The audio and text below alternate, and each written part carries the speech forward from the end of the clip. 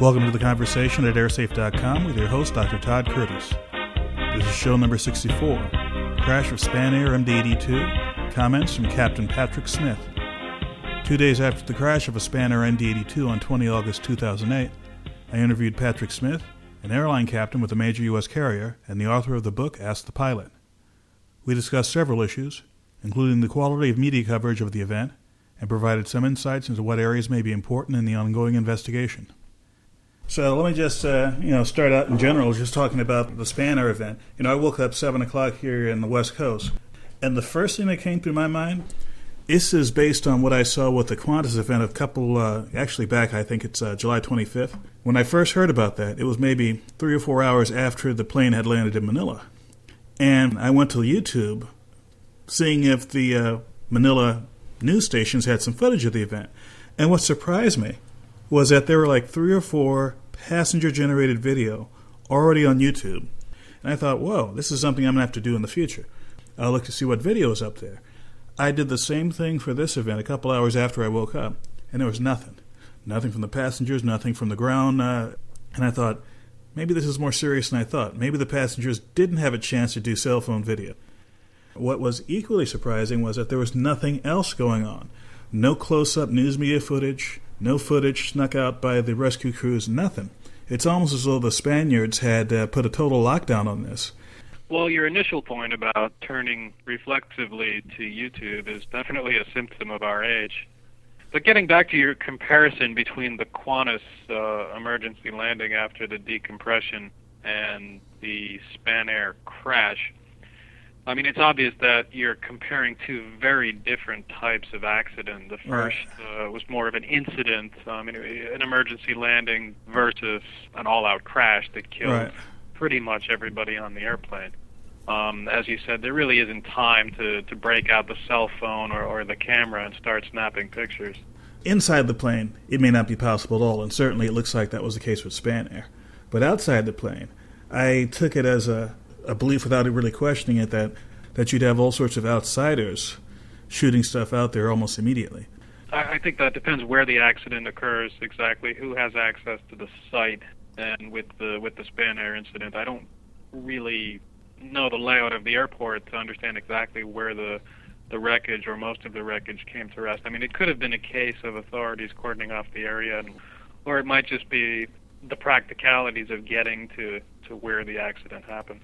Now, of course, beyond the actual accident itself, a lot of the usual things we see post-accident are happening here. Primarily media speculation about what may have happened and, going off on tangents almost immediately. Yeah, the coverage has been typically bad, and I always caution people following an incident to take every news report, every broadcast with a certain grain of salt. Because there's so much rampant speculation and, as you say, going out on tangents that may or may not have anything to do with the accident. In this particular case, a lot was made of the fact that the doomed plane had returned to the gate before the ill-fated takeoff for some sort of maintenance issue, which I understand turned out to be a problem with one of the air data sensors, one of the probes that you see along the nose area in the front of the plane. And, while nothing is for certain, it's highly doubtful that particular problem had anything to do with the accident.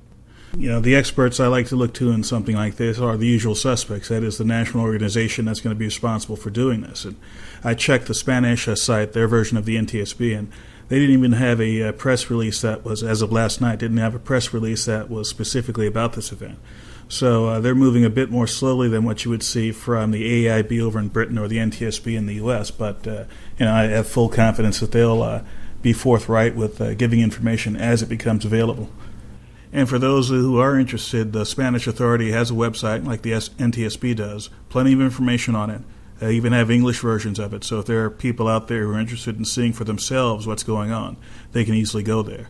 And as far as Spanish media is concerned, the best one I've seen the first couple days after this has been the El País newspaper out of Madrid. They have a very extensive website, plenty of links to both photographs and videos and such, and plenty of reports and testimony from people involved in the investigation early on, at least. So if you're looking for something that's more or less straight from the horse's mouth, that's one place to go. And, of course, if you can't read Spanish, there's plenty of translation tools on Google and elsewhere that can give you a pretty good translation of news items, especially. Conventional wisdom at this point, from the very sort of superficial news reports that we've been getting, is that an engine failed as the plane was taking off, and therefore it careened off the runway and crashed. But when you get into it, people need to understand that an engine failing on an airplane during takeoff is not by itself going to cause it to crash. There had to be something else going on, be it the wrong reaction by the crew to what happened, and or some other extenuating circumstance, such as a piece of the engine impacting one of the control surfaces, or a disintegration of the engine that may have ruptured hydraulic lines, or who knows, but something else had right. gone on. Well, just and for the benefit of the audience that may not be too familiar with procedures there, for every takeoff, you have a decision speed, called V1. If something goes wrong before that decision speed, you can safely reject the takeoff and stop on the runway. Now, from the early reports that came out, it looks as though the engine problem, whatever it was, occurred right about the time the plane was to lift off from the runway, and that the airplane was actually airborne. And the standard procedure for any commercial jet is, if the most critical engine fails at the most critical part of takeoff, and you're at or beyond V1, you continue the takeoff, and if need be, circle around and land again. So, theoretically, if only there was an engine problem, and you're already airborne, you shouldn't put the airplane back on the ground, no matter how much runway you may have. The standard procedure would be to keep flying. It's a hard thing for people to visualize, and that's what they need to do, is visualize it. You have to picture a runway and picture a plane beginning its takeoff roll. The plane reaches a certain critical speed just before liftoff, and that's called the V1 speed in pilot parlance. And if any sort of problem occurs prior to that V1 speed, the plane, per regulation, still has enough room on that runway to come to a stop.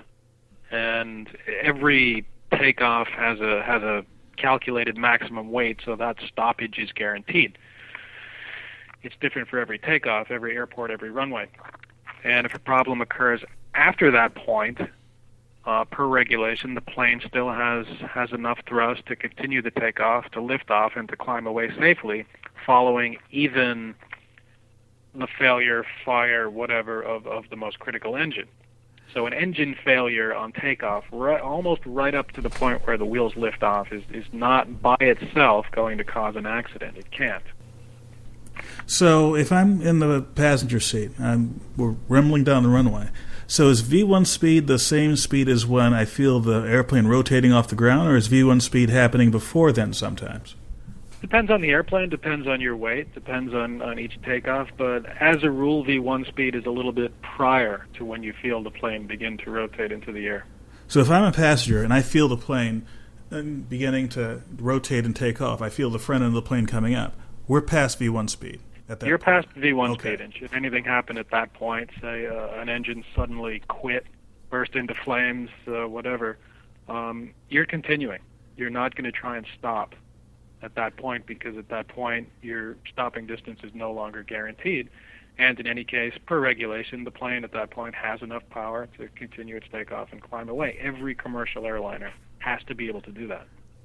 We don't know what happened if they had attempted to put the plane back on the runway after V1. We just don't know. We don't know why they might have done that. It could have been something beyond their control. Now, let's get personal for a second. As many in the audience know, you're a professional pilot, and you've flown all kinds of things, from large jet airliners down to presumably very small aircraft. How many times have you had to do a rejected takeoff? Well, in the real world, rejected takeoffs are pretty uncommon, and the majority of them happen at lower speeds. And you've never done any rejected takeoffs, even at low speeds? Oh, personally, no. I've done many. I couldn't tell you how many off the top of my head, but certainly several at speeds probably up to 80 knots or so, maybe a little faster, which is roughly halfway to your liftoff speed. So you were not nowhere close to being at a critical point where it's like 1 second of delay could be the difference between a routine rejected takeoff and problems. You've never even come close to that. Not in the real world. In the simulator, yes, many times. Well, here's a common simulator scenario. This is a real bread and butter training maneuver. You're cleared for takeoff, and just as the words V1 are coming out of your mouth, an engine fails or catches on fire. The way it works a lot in the training environment is you're given the failure just after or right at the moment of V1, and at that point the protocol is to continue the takeoff. Every crew member knows that, and it takes a little bit more work and more concentration than normal, but the plane will continue and will lift into the air and will climb out. I mean, that's guaranteed based on your weight and the runway length for every takeoff. Well, here we have the question now is, if in Madrid something happened beyond that point, did the crew then attempt to put the plane back on the ground? And if so, why? I tend to doubt that's what happened. I think there was something else going on, a loss of control caused by something that we don't know yet. And to back up to the issue about continuing the takeoff after V1, there is a caveat to that, which is if the crew believes that for some reason the plane is not flyable or unsafe to continue in that condition, you do have the right, if you will, to put the plane back on the ground. And it's a subjective thing, and it's up to the captain at that point. There's not a lot of time to decide whether or not that's what you want to do. And luckily, that kind of situation is exceedingly rare. But it could happen, and maybe that's what we're looking at in Madrid.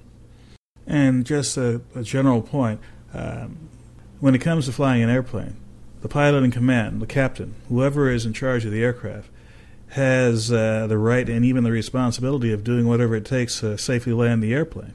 And if that means violating regulations or violating procedure or making it up as you go along, whatever it takes, then you do that. And in retrospect, looking after the fact, when we have months to look over the data and pick through all the data, you can always say, well, the pilot made this decision, he or she shouldn't have done that. But when you're in the seat, when things are happening and the decisions have to be made, you do what you have to do. And if that means you violate rules, well, take the consequences later, but save the airplane now. No, absolutely, and every captain is well aware of that. And in this case, it could turn out that trying to stop the plane after V1 might have been the right thing to do, albeit not with a successful result. And as far as being creative in the air, the classic case that people point to, and I point to it too, is that DC-10 in 1989, the United Airlines DC-10 that had an engine failure in flight and subsequent failure of all the hydraulic systems. And this was something that had never been trained for, not just by United, but by any crew. No one thought that it was possible to fly a plane with full hydraulic failure, a DC-10 rather, with full hydraulic failure and an engine out. A betting person would have said, all those people are dead. And the crew was able to figure things out on the fly. And they were doing a lot of things, only some of which were actually useful in controlling the airplane, but they didn't know it at the time. They did what they thought was right, and they ended up landing the plane, and about half the people did survive. There was a lot of improvisation to get that thing on the ground relatively intact. Well, it wasn't relatively intact in the end, but the result was much better than most people would have anticipated. One of the things they had was the luxury of time, and that they it was had the luxury of time, and they had the luxury of time, and the luxury of good weather, and the luxury of the incident occurring as they were at cruising altitude, and not at the most critical point of flight, just as you're lifting off. And I think we might be at this point putting a little too much emphasis on the crew having possibly made a bad decision. We really have no idea. Right, we have none whatsoever. It could have been entirely a mechanical thing that caused the airplane to become uncontrollable at that point. Well, the mantra I tell people and put on the site after an accident is, no matter who you are, no matter how expert you are about aviation, the people who have the best information are those who are responsible for investigating this. And until they release their full report or more information from their side, anything you or I or anyone else can say is going to be speculation, and we'll just have to take a wait-and-see attitude. But that said, it's also healthy, in my opinion, to think in general about these things, because we can't just sitting quietly waiting for someone else to make a decision isn't our only responsibility. We can also do things such as If we think there might, let's say you're in the flying business, if you think it might be something that's relevant to your operation, you might review your procedures. If you think it might be something that is a problem with your airport, your airline, your crew, it makes sense to do a little checking, to do a little investigation to see if you may have a potential problem. You don't just have to wait for the NTSB or the FAA or the AAIB or whomever to come out with a decision. Yeah, I think that, speculation is always a bad idea this soon after an accident. But there is a certain value to throwing these different scenarios out on the table and encouraging people, especially people who don't know a lot about flying and may be apprehensive about it, encouraging them to look at this information because it gives them a better sense of the different multiple layers of safety that are built into every flight that they're usually not aware of, such as the fact that a plane can take off and climb with one engine. Lost in all of this is the fact that 20 or 25,000, however many it is, commercial flights take off every day around the world. That's 30,000 departures every day, and the number of takeoff incidents that we see is a handful every year. And then the number of those that are tragic accidents like the one in Madrid is just a fraction of that. And another thing I'd like to point out to the audience is that, at airsafe.com, we follow these kinds of things very closely.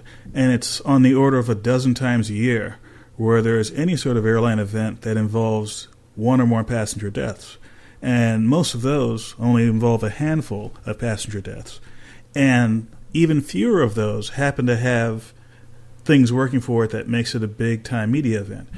If, to be pretty gross here, if the accident happened in some obscure country, no one's going to hear about it. Maybe a one-day story on, the second section of the newspaper. But if it happens in a major country, in a major media market, such as Madrid, then it's going to be something that's going to be big-time news for days. Another point is, reading some of the coverage from Madrid, there is a certain human interest angle to a lot of the coverage that I think gives accidents like this a longer shelf life. An example of that was, again, El País, great coverage, but they also have a lot of human interest stuff. There was one interview they had yesterday where they were talking to a rescue crew worker who was relating the story that some small child who he rescued from the wreckage was asking him over and over the questions, where are my parents, and when will the movie end? The implication being the kid, didn't believe what was happening to him. Right. Very dramatic. My Spanish isn't that great. So even with my limited vocabulary, I was able to read the story, understand it, and get an emotional impact out of it. And that's the kind of story that you're going to see repeatedly in the vacuum between the event happening and the actual facts being published months down the line. To take that a step further, another thing I've been noticing in the coverage is a recitation of past accidents. The incident in Madrid involved an MD80, so now every article has to have a rundown of all the past crashes involving MD80s, as if that has something to do with this, which really it doesn't. But in a way, it stokes people's anxieties and suggests maybe that, well, is there something wrong with this particular type of airplane? And no, it's just that there happen to be a lot of MD80s out there, so they're going to be involved in a higher share of incidents than a certain other type. And I can also add there that since the event happened, the number one page on my site for traffic, hands down, not even close, was the MD80 page. That doesn't surprise me, and I've gotten letters from people asking, is the MD80 safe? Is it true that this plane is involved in more accidents than any other, and so on and so forth. And I really caution people not to get into the plane versus plane statistical debate, because it's not constructive. It's really just an academic exercise, because with crashes as uncommon as they are, you're not going to get really meaningful data when you start comparing the safety record of, say, a 737 versus an A320 or an MD80 versus whatever, because the numbers are just so tiny, and because one particular plane maybe has 5 more accidents to its name over a 20-year period, that really is no indication that it's less safe than any other plane. Airsafe.com would like to thank Captain Smith for taking the time to talk with us today. Upcoming episodes of the conversation at Airsafe.com will include interviews with other aviation professionals about the Spanair event. Additional information about this event, including updates or findings from the investigation, will be available at spanair.airsafe.org. Thanks for listening, and I'll see you next time.